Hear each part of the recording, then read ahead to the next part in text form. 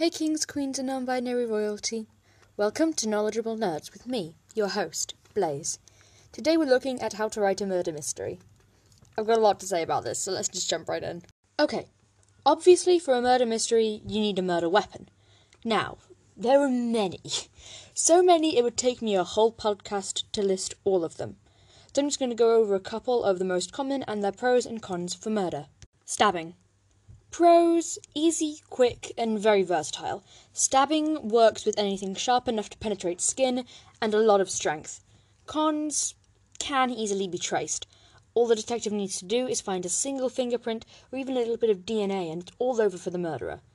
Which I guess is a good thing, but still.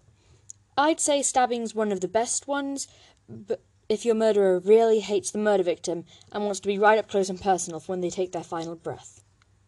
No, I'm not mentally unhinged, what do you mean? Shooting. Pros: very efficient. Extremely so. One shot to the heart, or head, or neck, and bam! Instant death. Cons: makes a lot of noise. And if your murderer's aim is off, the victim could still scream, or still be alive. But, all in all, a very efficient and quite modern way of murder. Poison. A classic. Pros: very easy to sneak in and sneak around. Quite untraceable too, in the murder victim, unless they have an autopsy. Very easy to sneak into food or drink and then just watch it happen from across the table. Cons: very easily traceable after the autopsy. Just go down to your local exterminator or pharmacy and ask if anyone's been buying possible poison in bulk. Although that could easily be fixed with a fake ID or if you picked your own from the wilderness. And poison works with any time period. It's a timeless classic. Blunt force trauma. I really like this one. Pros: easy to get all your anger at the murder victim out. Cons: takes a long time and the victim could possibly scream. Suffocating or drowning. I'm putting these two together because they're quite similar in the pros and cons. Pros: can be made to look like an accident. Victim won't make much noise. Cons: takes quite a while and looks pretty sus if you're spotted. Also, the victim could break free if they tried hard enough, I guess. But still, it's a efficient method if you want it to look like an accident. Okay, we've gone over the weapons, now let's go over the characters. I'm not going to go into every single character in the world you could include, just the basics. The detective. They could be an important person already recognised as a sleuth in society like Marple or Poirot in Agatha Christie's stories. Or they could be a nobody, constantly doubted for what they can do like Daisy and Hazel in Murder Most Unladylike. Either way, they're brilliant, sharp-eyed, strong-willed, and very clever. And very good at sneaking around. Or they could be the exact opposite, it's up to you. The murder victim. They're either loved or hated. No in between. They're probably quite mean in private, or in public, or they're just very strict. And that strictness can be taken the wrong way. They're, again, a bit of a blank slate. You can do basically anything with them, just make sure someone has a motive for killing them. The murderer. Insane. Insane or God complex. At least, that's what I see most of the time. There's going to be something hidden deep inside, some bitter seed that comes bursting out in words or murder, usually both. Either way, they're probably a little unhinged and very, very clever. The bumbling cop. They could just be bumbling, or they could be a nuisance, actively stopping the detective from sleuthing and snooping around the scene.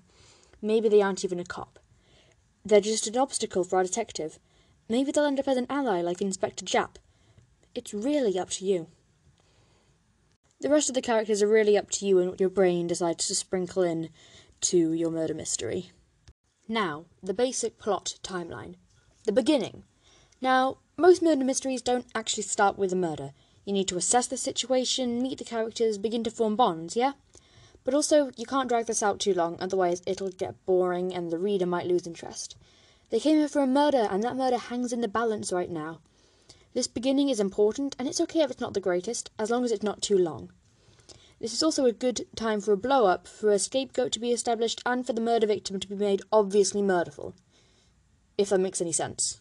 The murder. This is pretty self-explanatory, but when I say the murder, I also mean the discovery. How were they discovered? Is the body just left where it was killed? Did it float to shore? Has it been suspended from somewhere or thrown from a balcony? Who finds it? What's the reaction? Does anyone break down crying or try to hide evidence? The clue finding. Here's a good opportunity to establish those characters you were building on in the beginning. Who's secretive? Who is angry? Who breaks down at the slightest mention of the murder? Does anyone lock themselves away, making them suspicious or a possible target? What clues are found along the way? Who puts themselves in danger, if any, by finding and disclosing a possible piece of evidence? The reveal. This is my favourite part. How does your detective tell everyone who the murderer is? What happens after that? Does the murderer make a break for it, or do they sit there, stunned, amazed that someone could see through their flawless plan? How does the detective put all this evidence together to come to this conclusion? Does the detective toy with everyone, telling each and every one of them how they could have done it? This is such an interesting part. Please make sure it's interesting and almost like a long breath being released. That's all we have time for today, kings, queens, and non-binary royalty. I hope you're having/have had a wonderful day/night, and I will see you next Sunday. Bye!